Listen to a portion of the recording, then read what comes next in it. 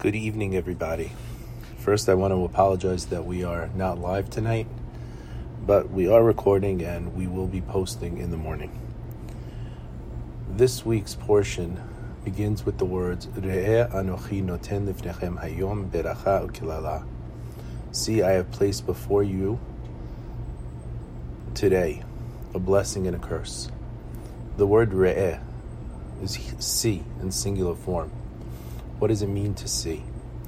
What does it mean to choose between a bracha, kala, a blessing, and a curse? We'll see later that Moses uses the same terms and tells people to choose between life and death and good and evil. Why would anyone choose a curse, death, or evil? And how do we define a blessing and a curse? Where is this a protection from the negative forces? Why is there a problem for people to rest? What's the secret of kapai, my palms? And how do we achieve success in Elul, which we are about to begin in a few days? Tonight's class is dedicated in loving memory and Le'ilui Nishmat Amy Haber, Gittel Bracha Bat Al Talea, an amazing mother, wife, daughter, and friend, during the week of her Azkara, her Yartzeit, by our good friend Jimmy Haber and his son Nathan Haber. May her neshama have an aliyah, Leah Shalom. So we mentioned that this word that begins this week's portion, re'eh, is to see in a singular form. And although there are a number of explanations, perhaps we could suggest that Moshe Rabbeinu, Moses, is reminding the people that we must see before us, each of us as individuals, our choices in life. Many of the rabbis comment on this portion that it is a reminder that Moshe is telling us that life is a life based on free will. And each of us faces our own challenges, our own tests. And those tests look different to each of us from our own perspective.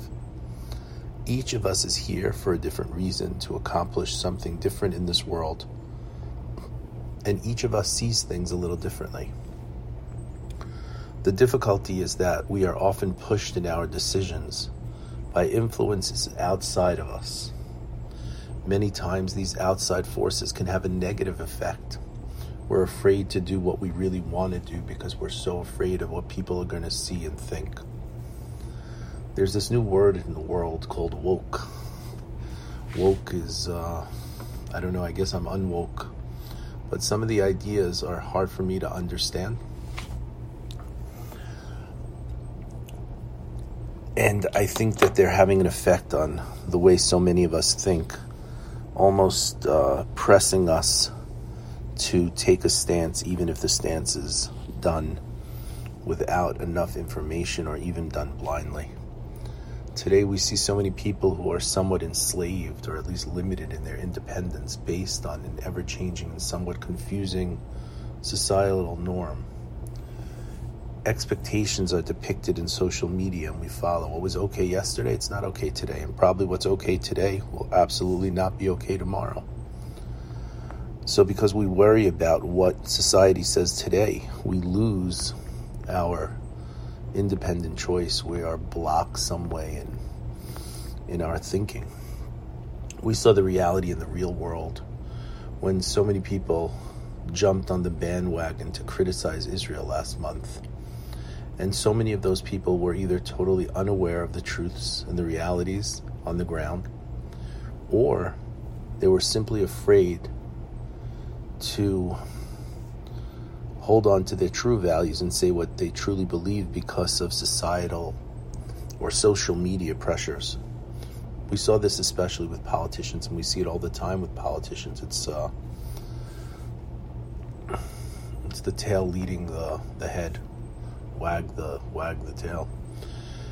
This lack of individual thinking and independence is really tragic.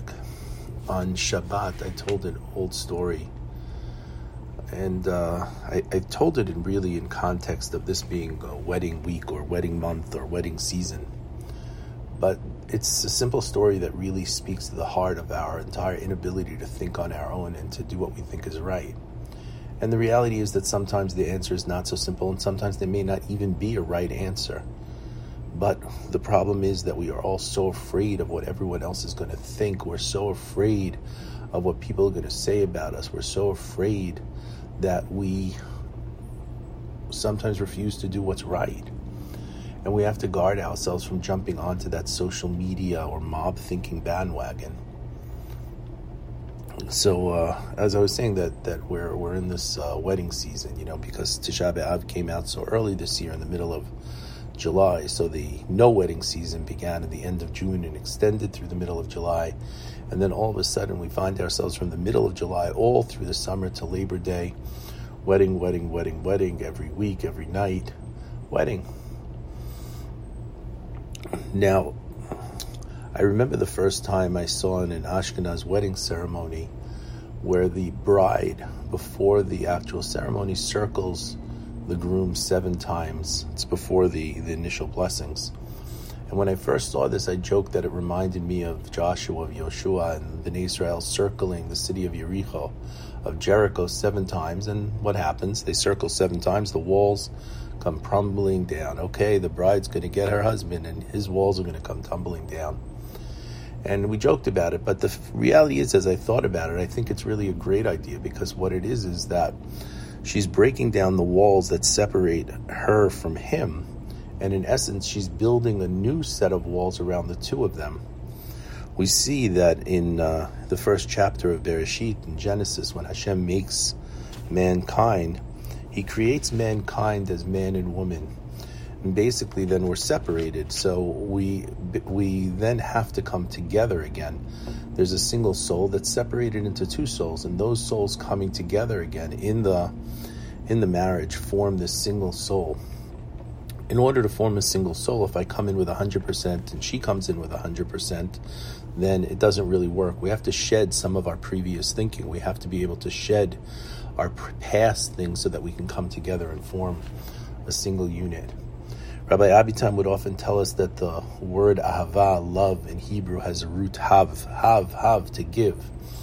And he would tell us that a successful marriage is when both sides seek to give, to share, and to become a true single unit.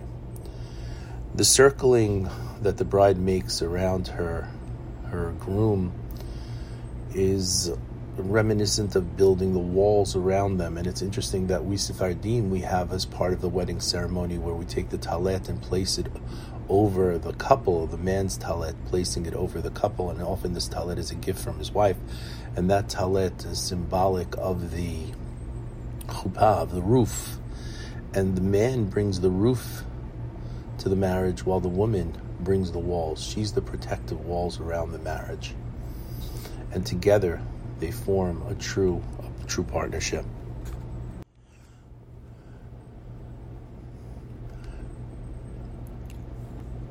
The mashal is told of the practice that would take place for a couple who was about to get married in Yemen. Now, I don't know if this is real. I think it's just a mashal. But I remember the rabbi would tell it over. I heard it also from Rabbi Yaniv Merov. And the story is that a donkey would lead the young couple to their wedding, during which they would wave to the bystanders and wish each other well.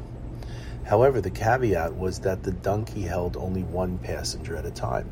Either the bride or the groom could sit atop the donkey, but not both at the same time. So what were they to do? And as the tale goes, for one couple, the group sat on the donkey as the bride walked beside him, but soon enough people began rumoring that the couple is not even married yet, and the husband is already controlling the wife. So the future husband and wife decided to switch places. The bride sat atop the donkey as the groom strode beside. But yet again, it was not long before people began whispering that they are not even married yet, and the wife is asserting her power and trying to dominate the husband. Now they were at an impasse. So what did they do? So they both remained off the donkey, walking beside it, but it didn't stop people from clamoring and talking to one another about the absurdity that they were witnessing in front of them. Here was a bride and groom with a perfectly healthy donkey right beside them, and neither of them were going to sit on top of the donkey. Were they stupid? At this point, the bride and groom had too much, and they realized they had to do something to stop the talking. So together they climbed upon the donkey, but quicker than ever the comments continued. How could they be so thoughtless? Here is this poor donkey who was carrying them both. By now, the bride and groom were exasperated. They couldn't take it, and in a moment of annoyance, they came up with what they would do together. They lifted the donkey, placed it on their shoulders, and started to walk, but that only drove the townspeople wild with laughter. And then they realized that whatever they would do, there would always be criticism. Always. Never would they find the exact perfect way of being that would make everyone approve of them or like what they were doing. So they decided that they were going to make the right choice, do what they believe should be done, and not look at anyone else for approval. So before we get into the meat and potatoes of the class, we have to remember that this really is something that Moshe is telling the people, that life is filled with free choices. Life is filled with choice. That is the essence of life, the choice to choose between good and evil, bad and good and evil, blessing and curse, which we'll get to, or in fact, life and death. And, we could think that, it's a simple choice and no one's going to make the stupid choice. But if we go back to the Garden of Eden, if we go back to the first choice, man is placed in the garden, and Hashem tells him, you can eat from every tree in the garden, and every tree included, every tree meaning including the tree of life. And there was only one tree man wasn't supposed to eat from, and that was the tree of knowledge of good and evil. That was the tree that would, in essence, mix things up, but it had such a cool name, and the sweetest fruits are the forbidden fruits. And man, in fact, was told that if you eat from this tree, man is going to die. So man was given the choice between life and death, and crazy enough, man chose death. This fact that we have free choice plays on us every single day, and many times throughout the day. Life is simply a test. I heard a story recently which happened back in the 1960s. There was a well-known professor and scientist. His name was Dr. Velvel Green. He was then a professor of microbiology and public health at the University of Minnesota. And he had also been recently hired by NASA. And his job was going to be to help find life on Mars. So he was, at least locally, he was somewhat famous. Around the time, Rabbi Moshe Feller had recently moved back home to Minneapolis. And he was a Chabad rabbi, and he was sent as the chief emissary for the state of Minnesota. And he devoted much effort to get Professor Green to become more mitzvah observant, and they spoke often. One day, Rabbi Feller called Dr. Green and said, Velvel, I know you're traveling somewhere by plane. Before you take this trip, please do me a favor. Call the airline, order a kosher meal. Velvel replied, what? You know I don't keep kosher. If I don't keep kosher in my house, why do I need to keep kosher on the plane? And Rabbi Feller responded that when the other Jewish passengers hear that Professor Velvel Green had asked for a kosher meal, it might inspire them as well. Why should they lose out just because he's not there yet? Velvel responded, look, I'm not so sure about all this, but if it's going to make you happy, Rabbi, I'll do you the favor. I love how Chabad rabbis get people to do them a favor to make them happy. So Dr. Green ordered his kosher meal. He boarded the plane the next day. But when the flight attendant came by, she handed him a regular non-kosher meal. Dr. Green was ready for this. Clearing his throat, he declared for everybody to hear, no, ma'am, I ordered a kosher meal. Your name, please, Professor Velvel Green. She replied, okay, we'll check on that for you, sir. And all heads turned around. Professor Green had ordered a kosher meal.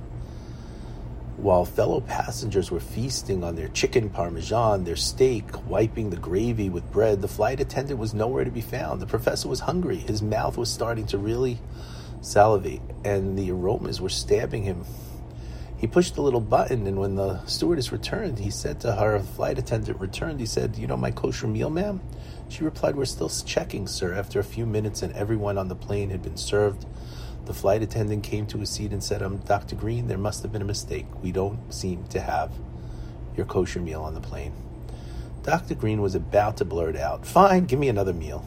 After all, this wasn't his idea. He ate all sorts of food at home. Problem was, how could he ask for that meal after he had just made a big deal on the plane for everyone to know that Professor Velvel Green had ordered a kosher meal?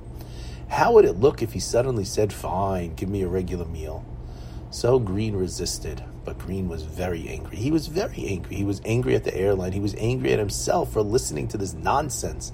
He was angry at God because the least God could have done was to arrange for him to have a meal on the plane, especially after Green had done something nice for God. But he was most angry, boiling angry at Rabbi Moshe Feller for convincing him to do this. Right then, Green decided that he would show him. And so a few minutes later, he landed at Chicago's O'Hare Airport. It was midnight. It was a 1-hour stopover. He arrived at the terminal. Everyone was closed except for one store, a non-kosher hot dog stand. The hot dogs looked and smelled so good, plump and juicy. There was even hot sauerkraut available. Velvel Green was very hungry, but he was even more angry than hungry. He therefore headed first to the phone booth. He called the rabbi. Collect. A collect call in the middle of the night was something to invite panic. And indeed, Rabbi Feller was deeply concerned that something terrible had happened. This is a very upset and hungry Professor Green calling from O'Hare Airport in Chicago. I'll have you know that they did not have the kosher meal that I ordered at your request on the plane, and now I'm starving. And I also want you to know that there's a hot dog stand 20 feet away from me right now. But before I go ahead and buy one and eat it, I just wanted to wake you up to tell you exactly what I'm going to do. I'm going to enjoy it with mustard, onions, relish, and kraut. And after the first one, I'm going to have a second one. The rabbi was quiet for a second, and then he said, Velvel, on many occasions you have asked me about the essence of Judaism, that it all comes down to what? What it calls forth from within us. Tonight, right now, in this telephone conversation, Velvel, I'm going to tell you the essence of Judaism. It's about passing the hot dog stand and not buying one. It's about being able to get on your connecting flight without having eaten the hot dog. That's all of Judaism. The rest is commentary. The professor's response was instant. Feller, you're nuts. I always thought you were nuts. Now I know you're nuts. This is all of Judaism? Feller, as every bite of this hot dog goes down my throat, I'm going to be thinking of you and saying your name. I'm going to eat every bit of the Treif hot dog in your honor. Hung up the phone. I headed straight for the hot dog stand. Stood in line. Waited for his turn. He was about to place his order when something very strange happened. He tried to say, can I have a hot dog? He wanted it, he was hungry, he was angry, and gosh, those hot dogs looked better and better with each rotation of the grill. But he couldn't. At that moment, he got it. It wasn't that he was stronger than the hot dog, or than the craving in his gut. It was that Hashem was stronger than that hot dog. And he had to listen to Hashem, not out of fear, not out of guilt, but out of love. And that truly is Judaism, all of it. Professor Green never bought that hot dog, not then, not ever again. That trip changed his life. One small no for a hot dog, one great step for a man.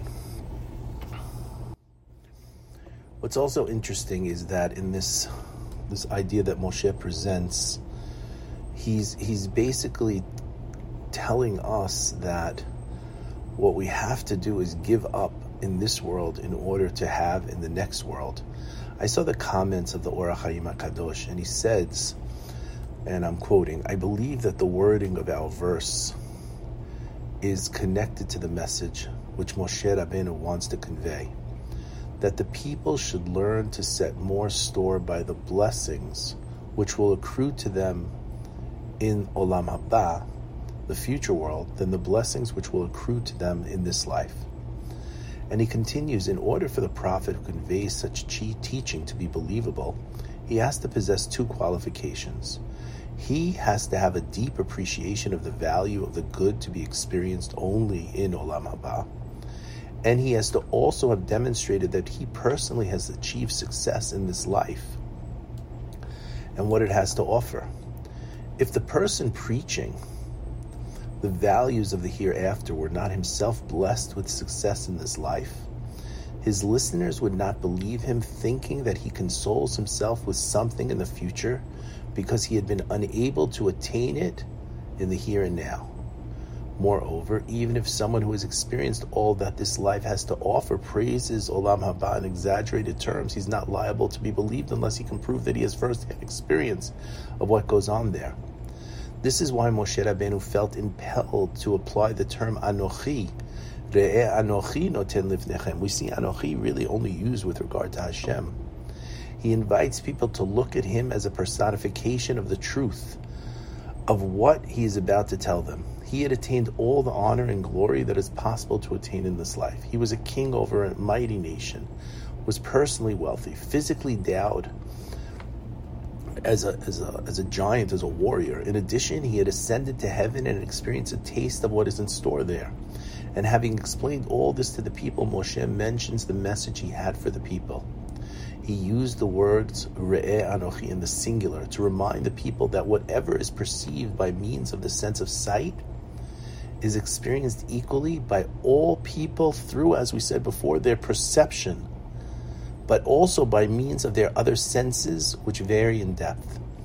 Each one of Bnei Israel had seen Moshe's stature with their own eyes. They had been aware of Moshe having spent time in the heavens. Moshe had something else in mind when he said Re'eh Anochi. He's saying, look at me. Rambam explains that every person has the potential to become the equal of Moshe Rabbeinu. This is precisely what Moshe meant. He said, take a good look at me. Everything that I have accomplished, you are able to accomplish for yourselves.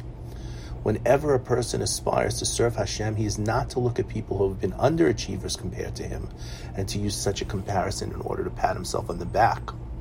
But he is to train his sights on those who have achieved more than him spiritually. I remember Rabbi Avitan used to tell us that the problem is we often look up to people who have wealth, he said, but we look down on people who have achieved spiritual heights. He says it has to be the reverse. We have to look up to climb out of the pit from some people, and we have to look up to climb up to the stars of other people. So really, all of us have this ability to achieve. All of us have this ability to move to a greater place. Let's continue with the Perashah. Look, I have placed before you today beracha u'klala, blessing and a curse. And we said, who's going to choose a curse? And what does it really mean? The bracha, if you listen to the words of God, your God, Asher Anochi Mitzavechem Hayom, which I command you today. Ve'akelala, and the curse, Im lo tishmeu el mitzvot Adonai Elohechem, if you don't listen to the mitzvot of Hashem your God, Ve'sartem min haderech, and you go away from the path. Asher Anochi Mitzavechem Hayom, which I command you this day, Lalechet acharei Elohim acharim, to go after other gods, Asher lo yadatem, which you have not known. So we see the portion opens, blessing and a curse. We have to understand, what does it mean for Hashem to curse?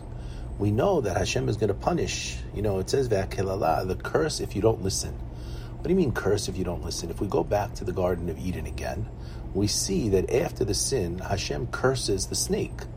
Hashem curses the snake. But really, what's the curse of the snake? It seems to be a list of punishments. So what does it really mean to curse? Man is cursed, women is cursed, but in all the cases, the curses are actually punishments. We have a commandment that says the person who curses his parents, that person has to be punished. But again, what does curse have to do with it? We see in this portion again that we're going to come into the land and we're going to end up going, and there's going to be blessings to be given on one mountain and curses given on another mountain. Again, the confusion over this meaning of curse. It's probably better if Moshe would have said, see, I place before you today reward and punishment, as opposed to blessing and curse. But then we have to analyze, what does Moshe here mean by blessing? What does he mean by curse? We always said blessing is expansion, but what does he mean here? As kids, we grew up with the saying, sticks and stones will break my bones, but words will never harm me. So we wonder, is a curse similar? Is a curse someone lashing out at someone else because he's not in a position to do physical harm? What does the curse really mean? What does it do? For example, we have, when we come to the curses on the two mountains in Ki Tavo, it says, the person who steals land from his friend, who takes land from his friend, he's cursed. But again, what does it mean he's cursed? If the person does something wrong, he's going to get punished. Boom, Hashem's going to punish you. says that seems to be what it is. So what is Moshe teaching us? So we have in this portion, we have in the continuation, next week's portion, we have in the end of Devarim, we have all of these choices. Choose before you life and death, good and evil, blessing and curse. What is Hashem saying? And like we said before, who's going to choose death? Who's going to choose curse? Who's going to choose evil? Rashi elaborates on a midrash that we've made and we've mentioned a number of times, and it was interesting. I saw that Rabbi Haber also brought it up in his class last week, which a few people sent to me to listen on the Orthodox life. It's interesting. You should listen to it. It's on Learn Torah or iTorah. You could hear it. And he brings the same story up, which we've mentioned in the past, and the story is based on the midrash. And it tells us that in life there are basically two paths that we can choose. There's a path that begins with thorns. It's a difficult path.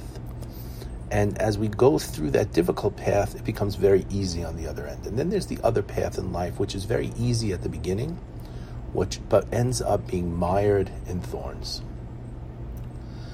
And the Arizal, the Ramchal, Rav Moshe Chaim Luzzatto, they all teach us that this speech by Moshe is really telling us about the path in life that we need to choose. We are given an opportunity at the outset of life. We have an easy path that we can choose, which will become very difficult. We have a difficult path that we could choose, which will become easy. What are we supposed to do? When we see so many examples in life, in the realities of life that we live, that, a person struggles in the beginning, he puts in the effort, and then he's rewarded later in life. Or the person chooses the easy way in the beginning, takes the easy money, and life later on he finds to be very, very difficult. So the rabbis are telling us, listen, in life you have to choose the difficult way. The difficult way will become easy. It's interesting that when Rabbi Akiva goes to visit his Rabbi Eliezer, and Rabbi Eliezer is on his deathbed, and he sees that he's suffering, and everyone is so sad that Rabbi Eliezer is suffering, and Rabbi Akiva seems to be smiling. And he says, why are you smiling? He says, because they see you suffering in this world, which means you're suffering in this world, and your life is going to be incredible in Olam Haba. Like we said before, it's only Moshe Rabbeinu who could speak about Olam Haba in the future world. And we don't focus in Judaism on the future world, but we have to recognize that there's a future world. The world and anything within this world requires hard work. The rabbis tell us that the future world requires hard work. But without thinking of the future world, remember the rabbis also tell us that the land of Israel doesn't come to us easy. It comes with great difficulties. And the Torah also comes with great difficulties. And if someone tells you he didn't work hard at the Torah, then you can't really accept that he learned the Torah.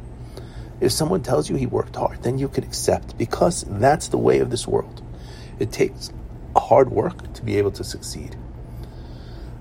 So maybe we could suggest that the blessing, the beracha, is when we commit ourselves to take the hard road, which will bring us to the good road. And the curse is when we lazily choose the easy way out. We choose the way without work, easy come, easy go. But we end up on this road of thorns.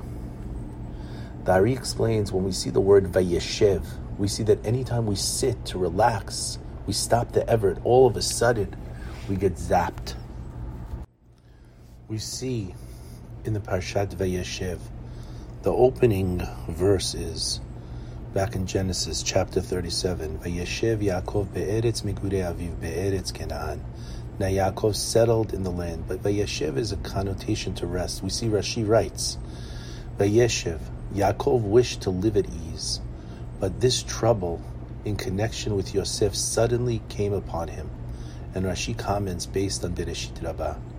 When the Tzaddikim wish to live at ease, the Holy One, blessed be He, says to them, are not the Tzaddikim satisfied with what is stored up for them in the world to come, that they wish to live at ease in this world too? We can compare this also to the opening verse in chapter 25 of Bamidbar. Vayeshev Yisrael Bashittim, and Yisrael dwelled in Shittim. And we see that the problem happens there in Shittim when Bnei Yisrael come to dwell.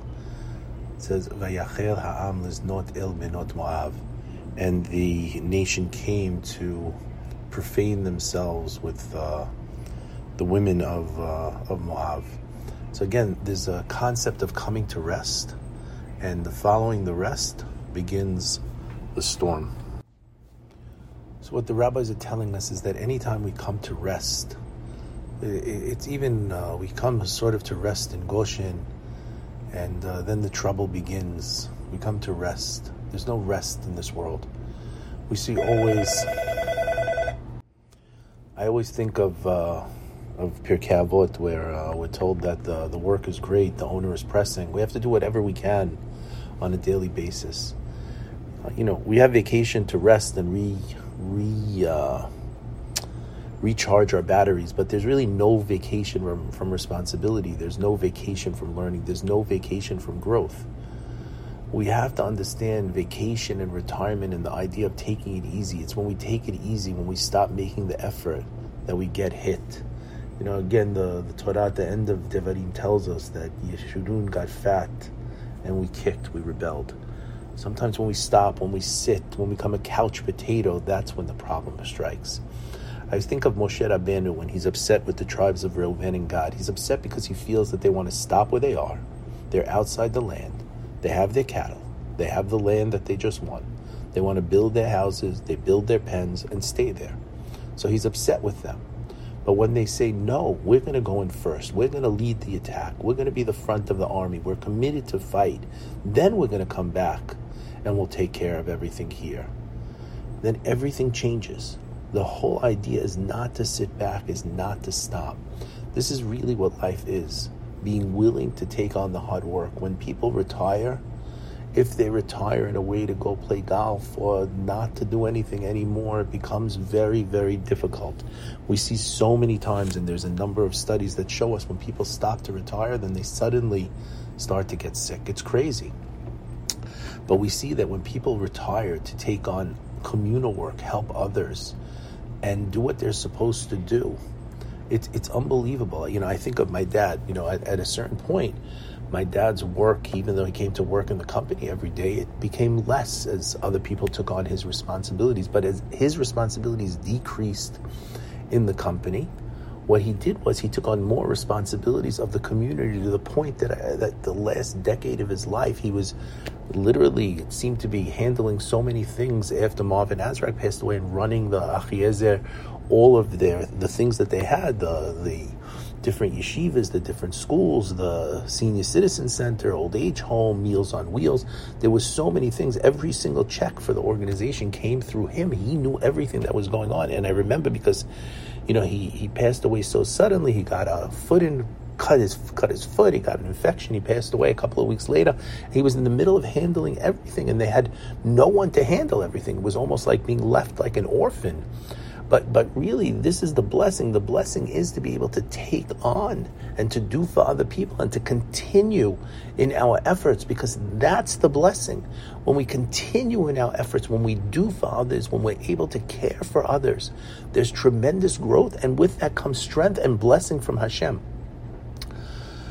When Adam Harishon sinned, the Mekubalim tell us what happened. He released these negative entities into the world. These negative entities, these, whatever we're going to call them, Shedim, we could call them, all these things he released. And if we let our guard down for a minute, these negative entities, these negative forces, they come after us. The way to keep them away is to keep working, to keep traveling. Rabbi Avitan would tell us that life is like going up a down escalator. You're going to go up, but the escalator is coming down. If you stand where you are, you're going to quickly get to the bottom. There's no standing still. In fact, you have to go faster than the escalator coming down in order to rise. You have to constantly be moving. We're called holchim. We're the ones who go. We live by halacha. We move, as opposed to angels who are omdim. We see that Yaakov Avinu, when he rests, there's a problem. We have to be on the constant move, constant growth in order to battle. We mentioned in the past that when Yaakov Avinu, he's going to leave his father's house. He's 60 years old, and his brother says he's going to kill him. His mother says to go. His father says to go. He's going to go find a wife by Uncle Lavan. What does he do? He goes and he spends 14 years at the yeshiva of Shem Ve'ever. He learns all the time. And then he picks up to go to Uncle Laban. And on the way, he falls asleep. He has a dream. He sees angels coming up and down the ladder. He sees the angels in his dream. And then he works for 20 years by his uncle, where he says he worked day and night. And when he returns, he sees angels, mamash, real angels. What's going on? After the yeshiva, he could only see them in the dream, but after working in the field for 20 years and watching the sheep and not sleeping, he could see them real. Because life is growth through work. There's tremendous growth. And when we seek to rest, when we seek to stop, when we seek not to grow, it's dangerous because we fall completely back. It's interesting that the edict against Abraham only comes to fulfillment when we see that Yaakov came to rest. Vayeshev Yaakov, and all of a sudden we have the incident of Yosef. The battle against these entities is ours to win as long as we're fighting. But as soon as we sit back, as soon as we say we're tired, as soon as we rest, as soon as we can't do any more, those entities see us and know they could attack. It's the people who retire early with nothing on their schedule, nothing to do, the chas v'shalom, they get sick. It's the people who work nonstop, who push nonstop, who grow nonstop, who go. We have a man in our synagogue. It's unbelievable. I mean, in the last few weeks, he's retired. But what did he do? He completely cleaned out the synagogue, something I haven't seen in decades. And it's really to give him a tremendous respect and kavod. And this is where protection comes. This is where the growth. I'm dedicating myself to the community. I'm dedicating myself to help other people. I can block the negative by working. In the past, we talked about Yisurim, that a person should know that the slightest thing that goes wrong, he should look on as some level of a punishment. You put your hand in your pocket, you pull out the wrong coin. What did I do? Hashem is talking to me. It's interesting that Reb Chaim Vital says that someone who doesn't suffer anything for a month, he should be very afraid. It's the calm before the storm. In order to battle, we need to constantly battle. In order to battle the negative forces, we just need to fight. We just need to do. We just need to keep moving. We protect ourselves by working harder. We become stronger. By doing, we're able to defend ourselves against the negative forces. It's an easy mashal. A person goes to the doctor. The doctor says, listen, you're sitting home. You're becoming a couch potato. You're not moving. You're going to be under attack. Your cholesterol, your weight, your this, your that, your numbers. And he says to him, you want to do something? Go to the gym. Work out. Control, push yourself. He gets a trainer. A trainer yells at him. He tells him, you idiot, you got to move, you got to press, you got to do this, you got to do that. And he takes it. He fights, he sweats, he pushes, he perseveres. He goes on because by doing that and pushing himself, he protects himself. So what does this idea of a curse mean? A curse means being stripped of our defenses, of our shield. And what is a blessing? A blessing is having this defensive shield to protect us from these negative forces. The rabbi would tell us we're constantly facing these attacking forces.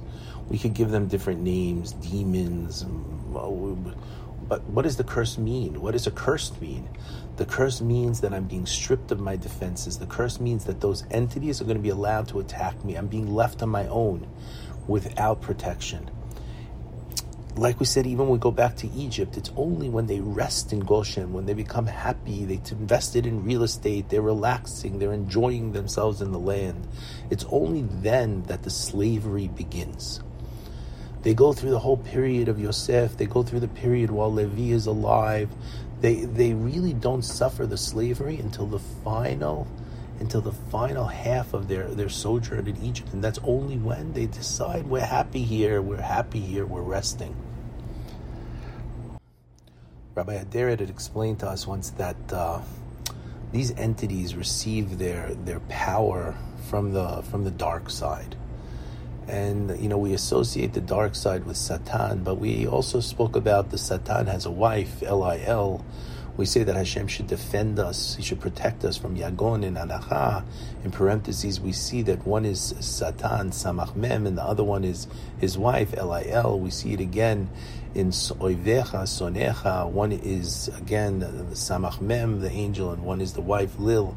And the rabbis teach us that when the two of them come together, their power is incredible. The power is incredible. But there's a way to break up their power.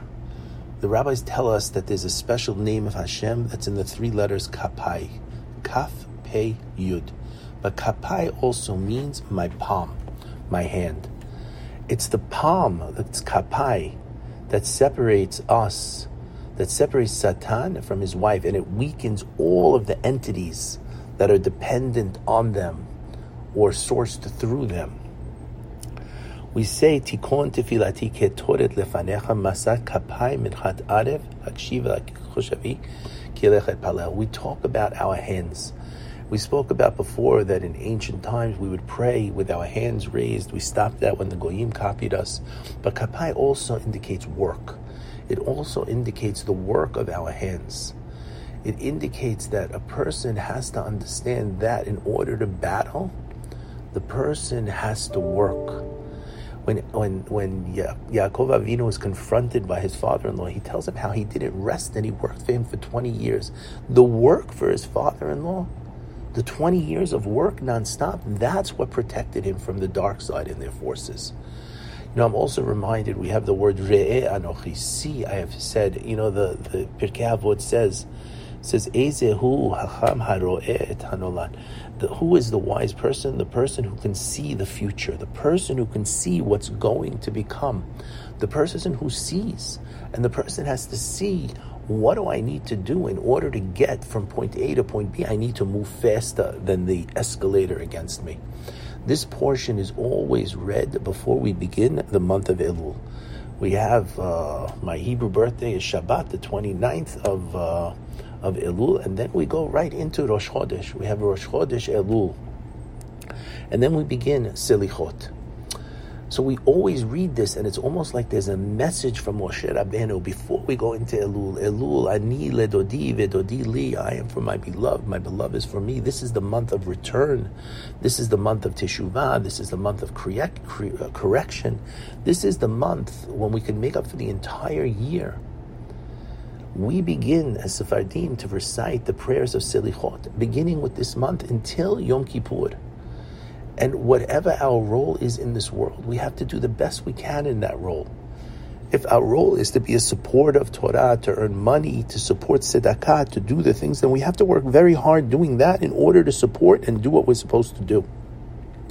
And if our job, what we take on the role that Hashem gave us is to do chesed and to help people, then we have to dedicate ourselves there. And if our role is to sit and learn in the Beit Midrash, then we have to do that, not a half hour here and there, but we have to focus and push and work hard and sweat. It's like being in the gym. The more pain, the more gain. The more pain, the more gain. The whole idea of blessing and curse is protection or lack of protection. The blessing is for someone who takes the difficult path that will eventually be easy.